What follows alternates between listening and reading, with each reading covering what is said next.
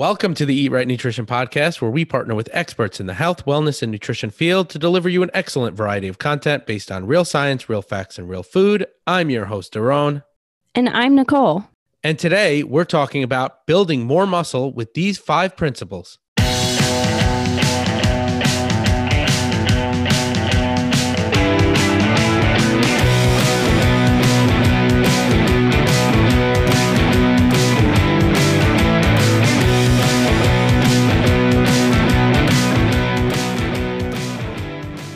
Ladies and gentlemen, welcome to episode number 48 of the Eat Right Nutrition Podcast. Today, we're going to talk about how to build more muscle using these 5 principles.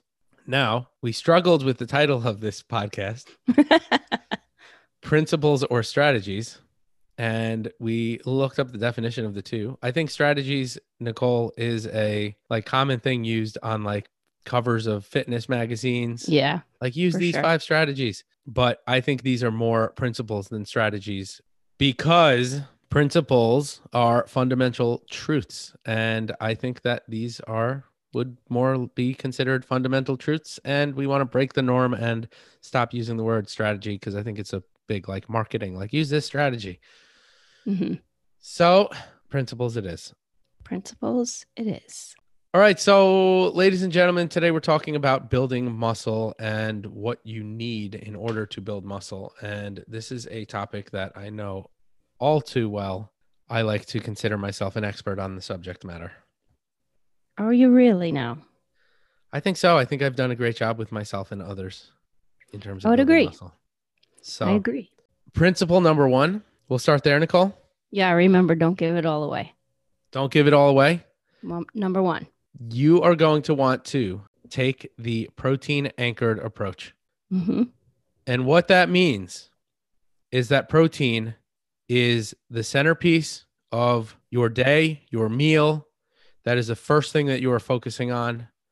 I think anybody that's entering into a muscle building journey and trying to increase lean body mass, the first thing that they should focus on before anything is how much protein are they getting in. Nicole, would you agree? 100%. 100%. Mm-hmm. We talk about it all the time. We've talked about it on past podcasts. I think any of our clients that are listening know that we talk about it in session after session. So I definitely agree. Now, what I will say about protein, and I have this conversation with clients all the time, is if you want to build muscle, you got to eat muscle, right? Because muscle is made up of protein. So if you eat animal protein, when we talk about protein sources, the most effective protein sources in terms of building lean muscle are going to be meat, fish, poultry, dairy, and eggs. The reason why those things are going to be the most effective in terms of building muscle is because they're very high in branched chain amino acids, leucine, valine, and isoleucine. Leucine specifically has been studied thoroughly in terms of increasing muscle protein synthesis, which means that your body can just basically synthesize muscle out of protein. These sources are going to have the greatest impact on how much lean mass you have. Now, that's not to say if you're a vegan or vegetarian that you can't build lean muscle. It's just going to require you to kind of think outside of the box a little bit more, do a little bit more supplementation, and the proteins that you're eating aren't going to be as effective as things that are very high in branched chain amino acids.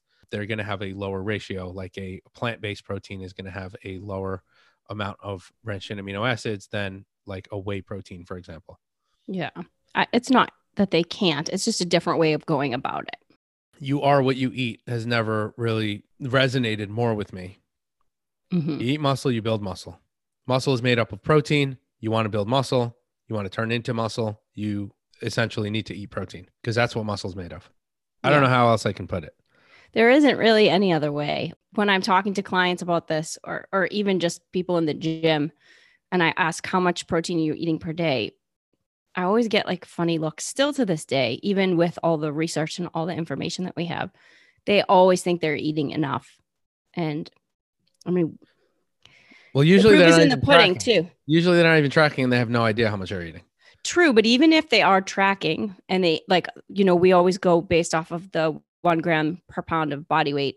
I'll say at least start there and see how you do. And then based off of the results you get from that, we can either increase a little bit more, or maybe you have to decrease. It really depends on the person. But 99.95% of the time, they're nowhere near close to their body weight in terms of grams of protein. And when they hit that, it's also very difficult for them to stay in that range day to day to day to day in terms of the consistency of hitting that protein. I always find that my female clients specifically will eat, if their goal is 130 grams a day, they'll hit that 130 grams maybe 2-3 times a week, and then it'll be a little harder to be as consistent. So the second piece to that is not only do you have to hit that number, but you have to hit that number every single day consistently for at least 3 months. And you will see epic change if you just stay consistent with that piece alone. Right. So this is where the planning comes into your mix here, because if you're not planning and you're not prepared on a day-to-day basis, you're not going to adequately hit that number. Like, you need to go grocery shopping, you need to cook, you need to prep, you need to do all the things that you have to do to strategize what your day is going to look like in terms of protein. Now, Nicole, to your point, the 1 gram per pound. So according to the research, the magic number is anywhere from 1.6 to 2.2 grams per kilogram of body weight. Or just to simplify that for you, 1 gram of protein per pound of body weight per day is what you want to look towards in terms of creating your strategy of how much protein you should be eating. So if you are a 160-pound individual and you're trying to build lean mass, you need to eat at least that. At least start there. Eat your body weight. Yeah. In protein, in grams. And just start there. Like I said, most people aren't even eating their body weight. So that's step 1. And you have to do that slowly, because it takes time to increase your protein day to day. You want to be slow and steady about it. And then once you get to that 130 or 160 grams, then test it out. Get on the InBody or calipers, whatever you do for body fat measurements. Check it out. See what your changes. Look in the mirror. Look at your body. See if you see changes. Like, it's very simple. And most of the time, not most, I won't even say most, I will say all of the time, there's significant change in people's physique, and then you can make changes from there. So the 2 things that matter the most when it comes to protein, let's highlight those. And we've talked about this, just like when we talked to Dr. Bill Campbell. Total protein intake matters the most, but then protein feeding frequency. Remember, we talked about MPS, muscle protein synthesis. Protein feeding frequency tends to keep muscle protein synthesis elevated throughout the day. And that magic number is going to be anywhere from 3 to 5, maybe 6. Anything beyond that, you're not going to necessarily get an additional benefit. In that case, you're just eating more meals just for the sake of eating more meals. Yeah. Which, as a bodybuilder competitively, I used to think I have to eat 6-7 times a day. And the research that we have today shows otherwise. So typically within the 3 to 5 meals per day, spacing out your protein. So let's say I am 200 pounds and I want to have my protein spaced out evenly throughout the day. I'm going to have, roughly about 50 grams of protein 4 times a day, which is pretty much what I do now. And it doesn't necessarily have to be entirely even, but you need to just frequently feed yourself protein throughout the day. Meals. Yeah. Right. Throughout your meals. You don't want to be like a two meal a day. And that's not going to be the most effective way to build muscle. Yeah. And then from the day in terms of meals, then day to day, week to week, month to month in terms of consistency. That's a big piece to this, because a lot of my clients will do it for a couple of weeks and be like, wow, I'm starting to see changes in my body. And then they taper off. You can't do that. If you're starting to see changes and you're consistently doing it for a couple of weeks, you got to hold the fort down and keep pushing. Well, that goes into like, what's your end goal? Like, do you have, are you supposed to are you trying to just hit a specific number and then be like, all right, cool, I'm good here, and then I'm just going to stop? Like, your thought process around that and your mindset should be long-term. I want to build the muscle. I want to keep it on, because as you build more muscle, you're only going to need more protein to maintain that. And therefore, if you want to build more on top of that, you're going to have to eat even more protein. So keeping that in mind and putting that in perspective is important. Now, let's get into, we're going to move forward into number 2. Okay.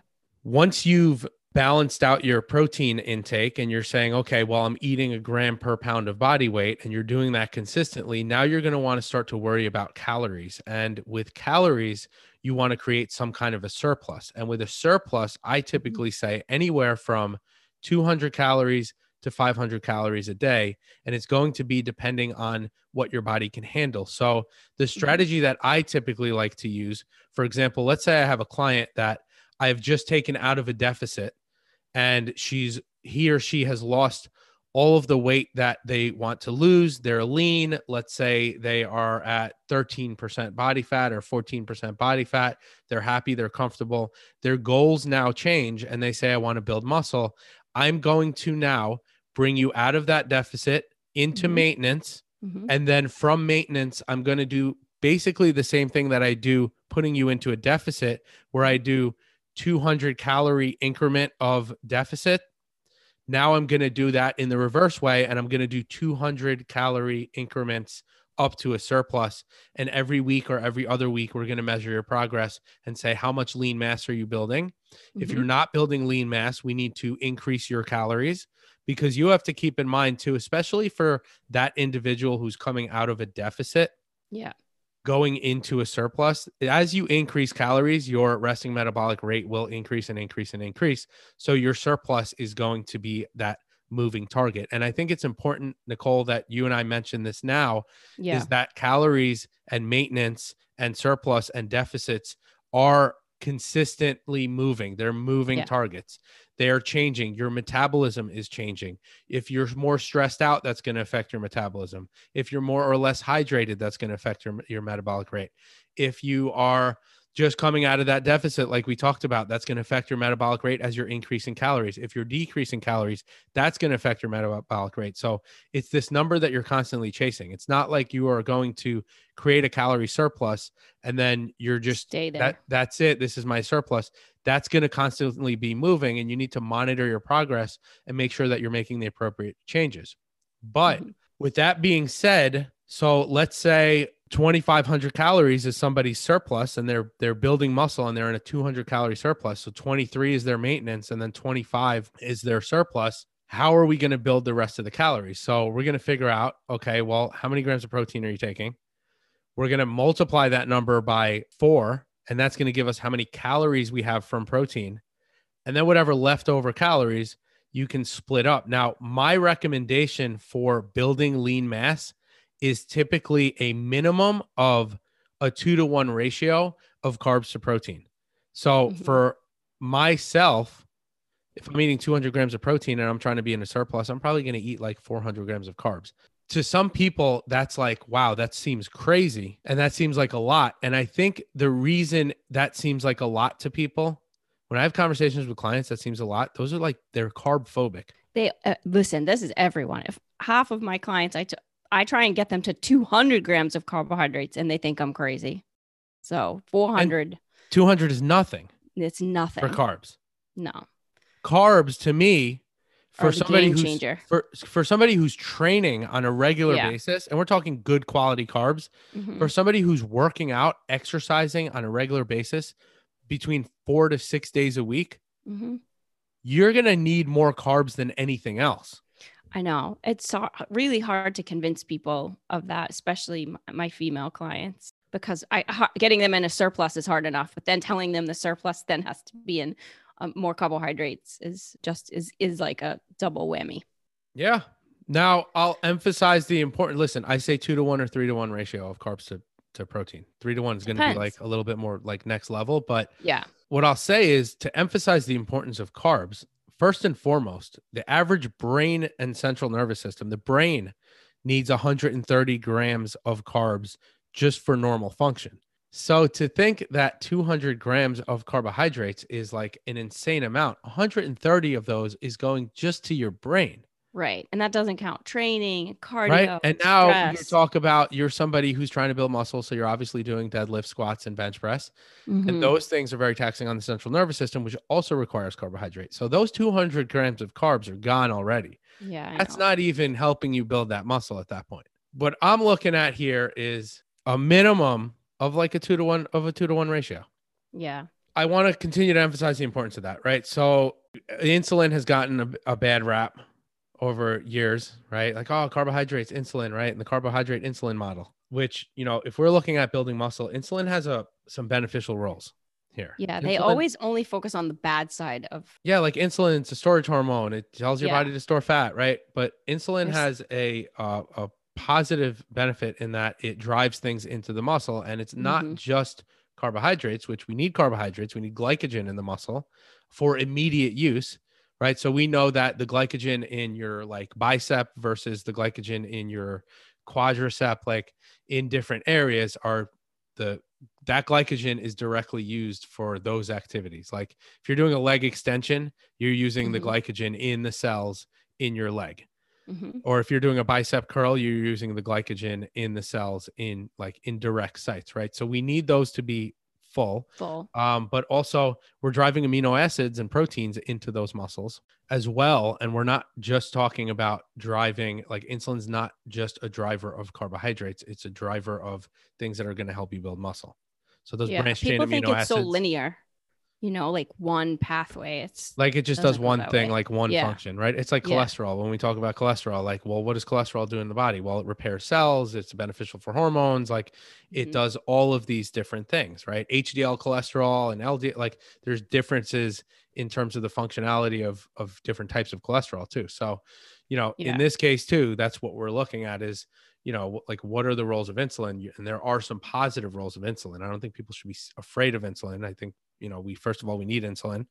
Otherwise we don't survive. But what I will say, and this is something that I learned from personal experience, is too many calories. So we're talking about calorie surplus. If you build too big of a surplus for too long of a period of time, then that's going to impact your insulin sensitivity, especially also dependent on food choices. Yes. If you're just driving sugar and refined carbohydrates in a calorie surplus, which I see this often, and I see guys in the gym that are just like bulked up to the max. Yeah. And believe me, I used to be one of them. And now I see them and I'm like, ugh. I'm like, you are just so like, I can see you and I can just see your insulin receptors just like falling. Screaming. They're just like, dude, we're not taking in any carbs. And you can see like the guys that develop these big bellies. Yeah. That are they have muscular. A decent amount of muscle, right? But then they have these bellies because their bodies are no longer building muscle. Their insulin sensitivity is down, right? Their insulin receptors are downregulated. Yeah. And they're just driving fat storage at this point. Yeah. So for those people, I'd say, hey, let's just chill for a minute. Let's take your calories back for a little while. Let's resensitize your insulin receptors. Maybe let's lose a little body fat. I don't know if you're cool with that, but you're not getting anywhere where you're at. So, there's a point where you create a calorie surplus in which sometimes you need to back off a little bit, resensitize your insulin receptors, and then you could start growing again. But you get to the point where you just start driving stored body fat. I've been ranting a lot, so I'll let you go, Nicole. No, I'm agreeing. I'm listening and nodding. People can't see me nod, but yes, people, I'm nodding. I agree with everything that you're saying. But I think the biggest piece to this, just to kind of wrap that up, is that it's not just about protein intake. Like that was our first principle. But the second principle when it comes to calories is the quality of food and making sure that there's balance between all of your macronutrients. Now, I'm okay with you. We got to have a balance. You have to enjoy the foods that you're eating. Right. You have to be able to hit your calories. For some people, a surplus is a very large amount of calories. So I'm like, okay. And I'm empathetic to that where I say, okay, eat your meals and get in all your quality food. And if you need to supplement in a little bit because the calorie surplus is a little bit much for you. Like if you need to supplement in things that are easily digestible or really aren't going to fill you up so much that like those kind of quote unquote junk foods, the snack foods, and add those into your day, you're fine as long as you're within the parameters that you set and you're focusing on your whole foods first. Because we also want to think about the nutrient density, and we want to think about we definitely want to think about your fiber intake because that's going to correlate with how many calories you're eating. Remember when we talk about fiber, we talk about 14 grams per 1,000 calories that you eat in a day. So like as your increase in calories go up, we want to make sure that you're getting quality foods, fruits and veggies and whole grains that contain that fiber that are going to help you to digest and absorb the foods that you eat. Because keep in mind, like I said before, you are what you eat, but that's not just it. It's you are what you eat, digest, and absorb. So with that being said, you want to focus on whole foods, quality foods. You don't even have to really think about your fiber. It will do itself as long as you're eating whole foods. Yeah. You really can't go wrong if the balance is there. You know, in a calorie surplus, you want as little amount of body fat increase as you build muscle. And you want as little bit of, you're going to have some body weight increase, but minimal. So you want to just watch and observe and how your body responds to the different types of foods that you're putting into that calorie amount, and how you respond to each will be different for each person. But ultimately, the goal is to do it as healthily as possible and sprinkling in some of the fun foods that you like to eat, just like you would if you're at maintenance or in a deficit. It really doesn't change anything. It's just a different volume. You know, what's interesting is as a bodybuilder, I had off seasons and on season, and I had bulking seasons and cutting seasons. And now when I think of it, the better strategy, I think, for a competitor is going to be the most metabolically advantageous strategy, which is small increments of calorie surplus over a period of time, rather than, hey, I'm just going to eat as much as humanly possible so I can grow. Because at some point, like I mentioned, you're going to stop growing. Yeah. And I also think I have been like this for many, many years. I really am someone that focuses and really tries to teach quality food over anything else. And the quantity is easy if the quality is really smart choices, no matter what phase you're in. I love phases of training, cut, maintenance, and build. I use it with my clients all the time. But the fundamental of that is that it has to, in any phase, has to be as much quality as you possibly can with a little bit of fun. Yeah. But I guess what I'm trying to get at here is the long-term strategy is going to win, and you're going to build more muscle in the long run than if you do like these massive bulking phases. This is, I guess, more geared towards the guys out there, because I don't see many women saying, hey, I want to bulk up. I see the opposite. I'm trying to get them to eat.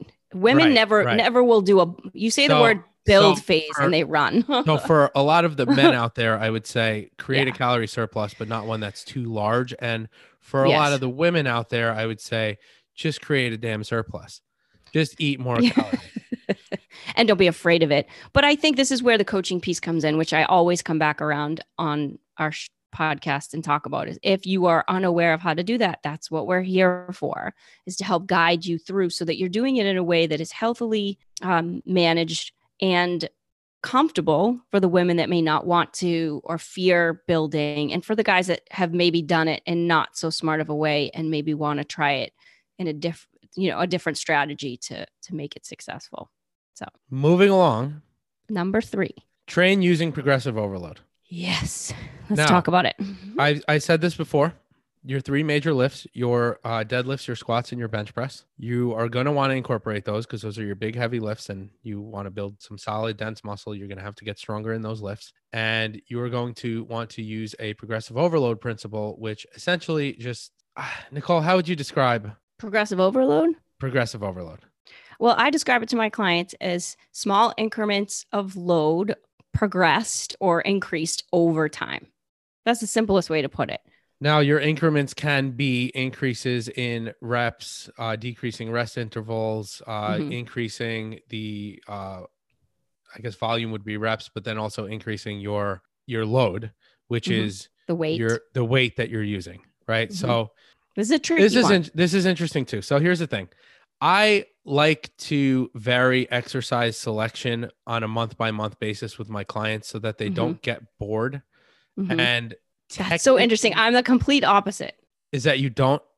I don't. So selection? Well, no. So here's what I tell clients. I think the longest I've gone is maybe 8 to 12 weeks with the same exercises, but I'll mix up the order of the exercises, but I tend to keep the exercise selection the same if they get bored. But I want them to see a significant change in load, specifically, like just take bench press, for example. I mean, there's really not, you could do a bench press with a dumbbell, you can do a bench press with a barbell. You can do an incline, you can do a decline, you can do. Right. There's all those variations. But for the most part, after 4 weeks of doing a bench press, I really don't feel like that's a lot of time to really increase significant amount of load unless you're like already kind of significantly strong. So for my guys, I'll keep that the same for at least 8 weeks and say to them, each time you lift, try and get another maybe 5 to 10% increase in your weight. And then as they start to progress and they get stronger and stronger, then I'll mix things up and change things up. But they have to get the basic foundation strong before I'll change things. Listen, I get that. The point I'm trying to make is that exercise selection matters far less than, and this is kind of the point that you're making too. Yeah. So we're making the same point here. I vary things because, like, oh man, people get bored. People get bored with things. They want to do new things. And I think this is your body doesn't. This is part of like this like cultural thing with this society that just drives CrossFit and cross training and all these crazy workouts and like balance on a Bosu ball and to balance on your head and do handstand push-ups, right? Yeah. First of all, a handstand push-up is just an overhead press upside down. Let's just start that. Okay. Let's just get that out of the way. You're not really changing things up. You're just overhead pressing your body weight.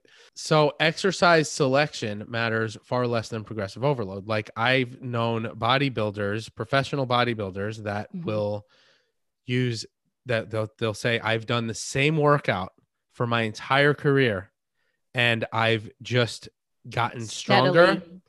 Yeah. And I've increased the reps and I've moved around those numbers and I've changed that dial, but the exercises have stayed the same. So do you need to change your exercises and vary your exercises in order to grow muscle? No, but you need to get better and progress at those exercises that you're doing. And you need to do those foundational movements, which are going to be your hinge pattern, which is your deadlift, your squat, your push, your pull, and your lunge. And some people might argue that you don't even necessarily need to lunge, but I do like lunges or different variations of lunges, more so forward and back, not lateral. I don't think lateral is a great muscle builder. I think it's a good functional movement. I don't look at it from a muscle building standpoint. Like I would never say, oh man, you really need to build some muscle. You know what? I'm going to incorporate some lateral lunges for you. Like that's not really going to be the direction I'm going to go into. But with lunges, multi-directional movements is going to help you with your primary function of those squats. Potentially. I don't know. I kind of come disagree on. With that. I disagree with that because listen, if you want to get better at a squat, you squat. That's how I'm not disagreeing with you, but you also have to have, you can't doing the same movement pattern over and over with no other function or direction. I mean, listen, we can talk like all right. Well, that's another discussion. We could talk about the functional movement people that will say, well, your body has to be functional because then it works optimally. Right. But I mean, listen, people will shit on bodybuilding. I'm going to get into this because people will shit on bodybuilding and say they only move in, bodybuilders do it wrong because they only use one plane of motion, which is your frontal plane. Right now, primarily you do. I mean, I'm like, well, so I always say like, well, what is the purpose that you're trying to achieve? Like, are you trying to move better or are you trying to build muscle? Right. Well, you see now here's where you and I may disagree. You have to move better in order to build more muscle. But who's to say that if you don't move on a sagittal plane that you're not going to optimally move? Right. Like the thought that this is kind of getting a little off topic, but the thought that like I have to move sideways, move laterally because in life I never do that. That's not what I'm saying. Well, but this is what I'm saying is that like, people will be like, well, you got to move sideways. And I'm like, well, why the fuck do I have to move sideways? Like, how is that going to benefit? What? We're not having this argument. I'm a human being. I move forward and backwards. You do not. You do not. You need to move in all directions for primal movement to function well so that you can then isolate as a bodybuilder. Listen, if I'm running away from a lion, you may have to run side to side. I'm not running sideways. It will not be as efficient as running forward, regardless of how much I train that. I can't believe you just said that. You will only run forward. So what happens if there's a fork in the road and you have to take a right? You're not going to turn and maybe shuffle. No, I'm gonna This just is run such a the stupid fork. I'm conversation. gonna run towards the fork. The fork isn't like, I mean, I got to turn left, but I'm not gonna be constantly moving in that plane. You're I hilarious. don't need to lunge. Like, when am I gonna have to lunge sideways and then like leap off that foot? Like, You that's never never gonna know. happen. This could it could happen. I'm gonna chase you down the street and make you side shuffle. All right, you know what? Bring it on. You know, we'll do a video of that We'll do a video on that. on Instagram. That's it. All right, so Let's get back to the point. once again, I The digress. point. Let's go back to the point. So Progressive overload. progressive overload, regardless if you agree with me on, planes of motion and different types of movement, the biggest thing that we can all agree on is that progressive overload is the most effective strategy for Yes. increasing lean mass. And that's just the strategy for all exercise, right? If you want to get results, progressive overload, like you need to get stronger, you need to be able to do more weight at more reps, you need to be able to decrease your rest intervals. What I will say in terms of training for bodybuilding or building lean mass, I don't really want to call it bodybuilding. I don't want to group everybody into this, right? You are technically building your body, but building muscle, you're going to want to add in some supersets. You're going to want to add in some giant sets. Now, for those of you who don't know what a superset is or a giant set, a superset is going from one exercise to the next without rest. And it's a way of fatiguing your muscles a little bit more. And what I'll say is, to the point of fatiguing your muscles, if you're not fatiguing your muscles, if you're not going to failure every once in a while, or you aren't getting a pump or feeling a burn when you're working out, then you're doing it wrong. Yeah. You're not going to build muscle unless it is somewhat of a difficult process. And you're also not going to benefit from those metabolic adaptations. And Nicole, this is something that you and I have talked about before. Like, if you're not feeling a burn and you're not getting a pump, you're not getting those mitochondrial changes in your muscle. Yeah. I always tell people to keep 2 in the tank and not totally go to epic failure, because I feel like without a trainer there to monitor, people can really hurt themselves. So that's just me and what I teach my clients. And you don't want to go to failure every time, but every once in a while you do want to have a if you're pushing that overload and you increase your weight on a specific exercise, and you max out, have 1 left in the tank, but just be careful, because I think the reason why people are afraid of progressive overload, or at least this is my experience with my clients, is they're afraid to push too hard and hurt themselves. I hear this all the time. Well, how do I know how hard to go?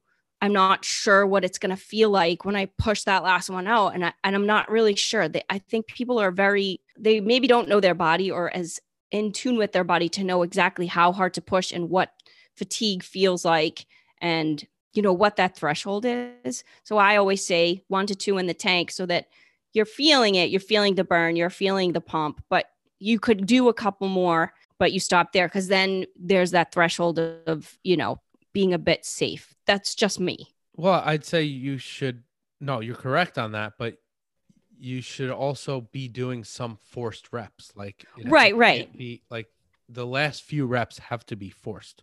Yeah, they have to be challenging. It has to be a difficult, like, if you're just going through the motions, and I see people all the time. This is everybody in the gym.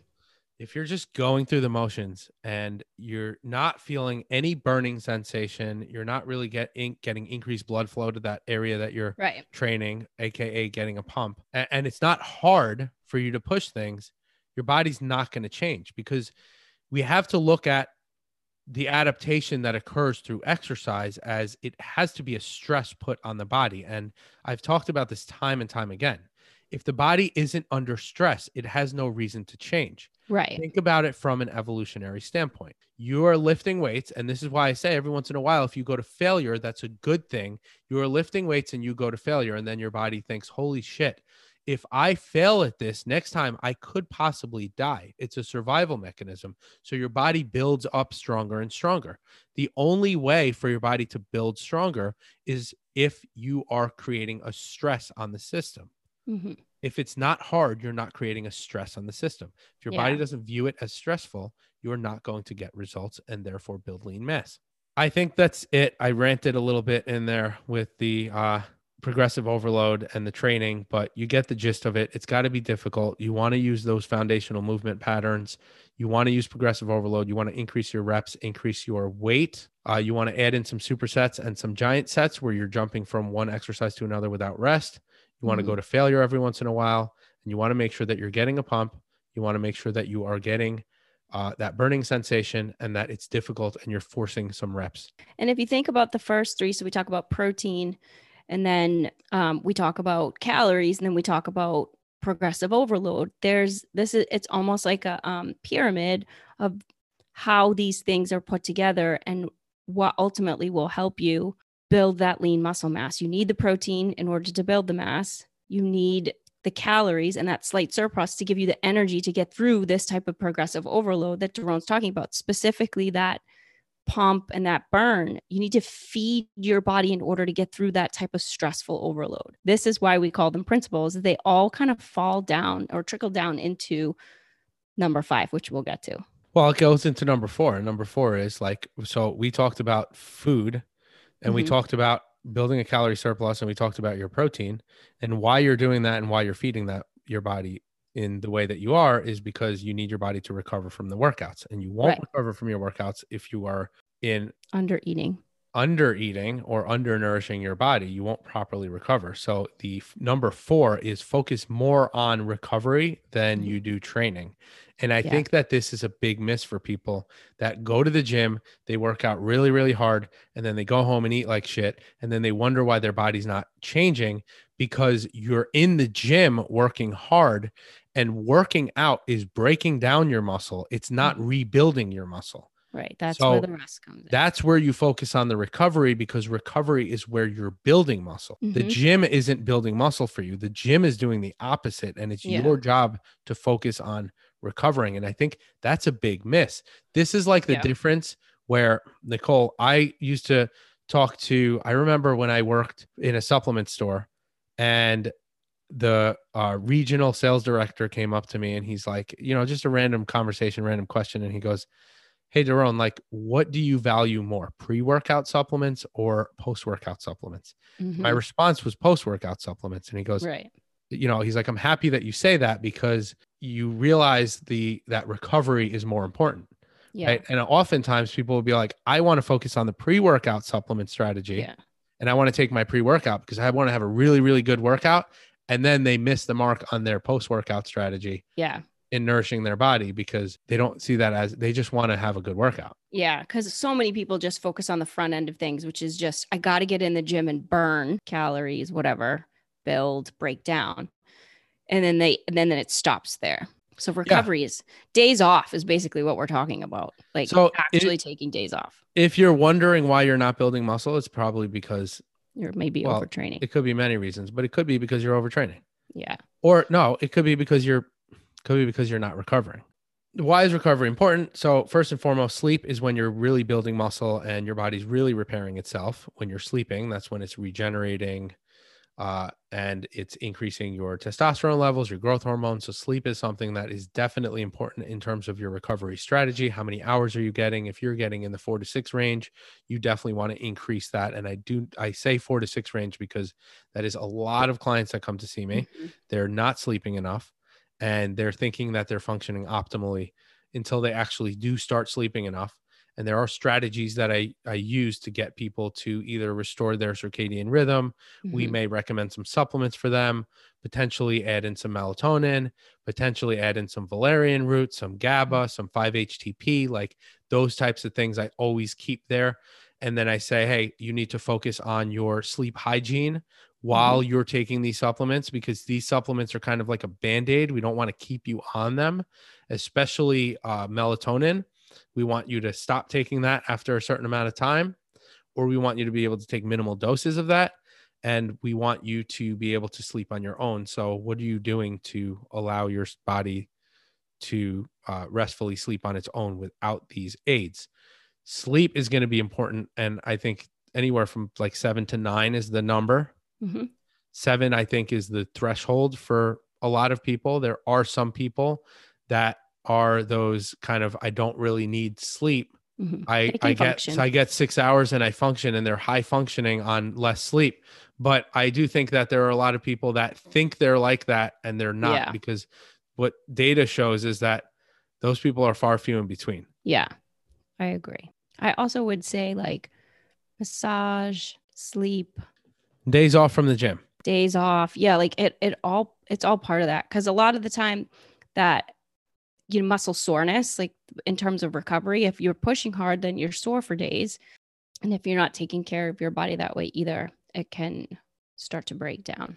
Yeah. So you listen, you want to make sure that you're recovering. You want to make sure you're getting adequate calories to recover. And from a post-workout nutrition standpoint, because that's what I get often as a question is, what should I do in my post-workout strategy in terms of my nutrition? So what research shows is that carbohydrates post-workout, and I've kind of lately, I think I've said in the past, like, hey, you don't really need carbs from a hormonal standpoint. And I do think that there is a benefit to potentially not having carbs after your workout, but there is data that supports from a different standpoint, not a hormonal standpoint, from a recovery standpoint, that carbs tend to have not necessarily an anabolic effect in your post-workout strategy where you start building muscle, but carbs have an anti-catabolic effect on the body in that it stops or slows down muscle breakdown as a result of your workout. Now, from there, you add in some protein,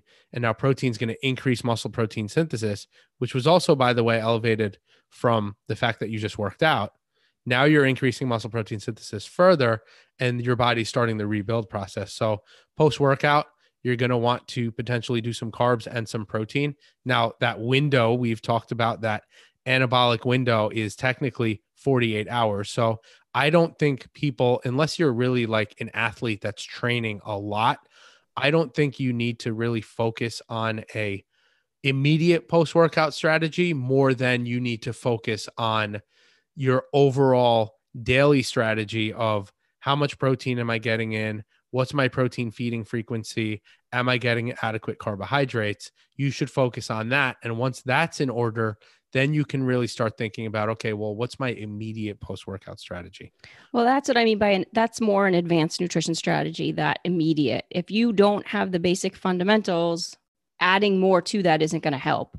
So it's like taking supplements when your nutrition is crap, right? Yeah. They're going to give you that extra, let's say 2 to 5% push. Yeah. But that 2 to 5% is only needed if your nutrition is in order and where it needs to be first. Right. And that's what I say. That's what I was talking about earlier about protein. Like if you're consistently hitting your numbers every day, then you've got the foundation down. Then you can talk about a little bit more advanced strategy in terms of immediately after your workout. But if you aren't even doing that, like start there first. Anything else we want to say on recovery? No, just only one thing, allow yourself the time to recover. We either have one or two ways. You either have the person that's going 90 miles an hour with their hair on fire and they never take a break and you have to pull them back, or you have the people that aren't working hard enough and they take too many breaks. So whatever side of the fence you're on there, give yourself, in either side, you have to give yourself the time to recover and plan that into your program and then stick to the program. And the very last one. Number 5. Number 5 is repeat the first 4. It's funny, but it's true. It is true. So we've mentioned focusing on recovery. We've mentioned training using progressive overload. We've mentioned being in a calorie surplus, and we've mentioned consuming adequate protein and using that protein anchored approach. You need to do that every single day in order to get results. And that is the most difficult part. Exactly. All part 4 is focusing on that one day, but you have to be consistent with your workouts. You want to work out. I mean, if you ask me, I always say a minimum of 3 days a week, but fuck it. I'm going to say 4 to 5 days a week. Yeah. You need to be doing resistance training. You need to be following progressive overload. You need to consistently be getting stronger. You need to consistently be lifting more weights for more reps. You need to focus on your recovery, your sleep, your stress is included in your recovery as well.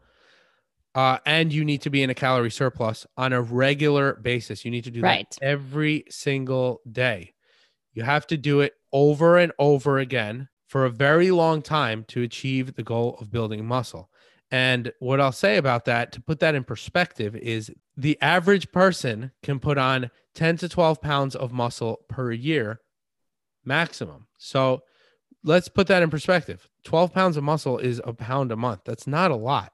And you're not going to really see a pound spread out through your legs, your calves, your arms, your chest, your back. You're not going to see that. So for you to achieve this goal, you need to be consistent day in and day out for years.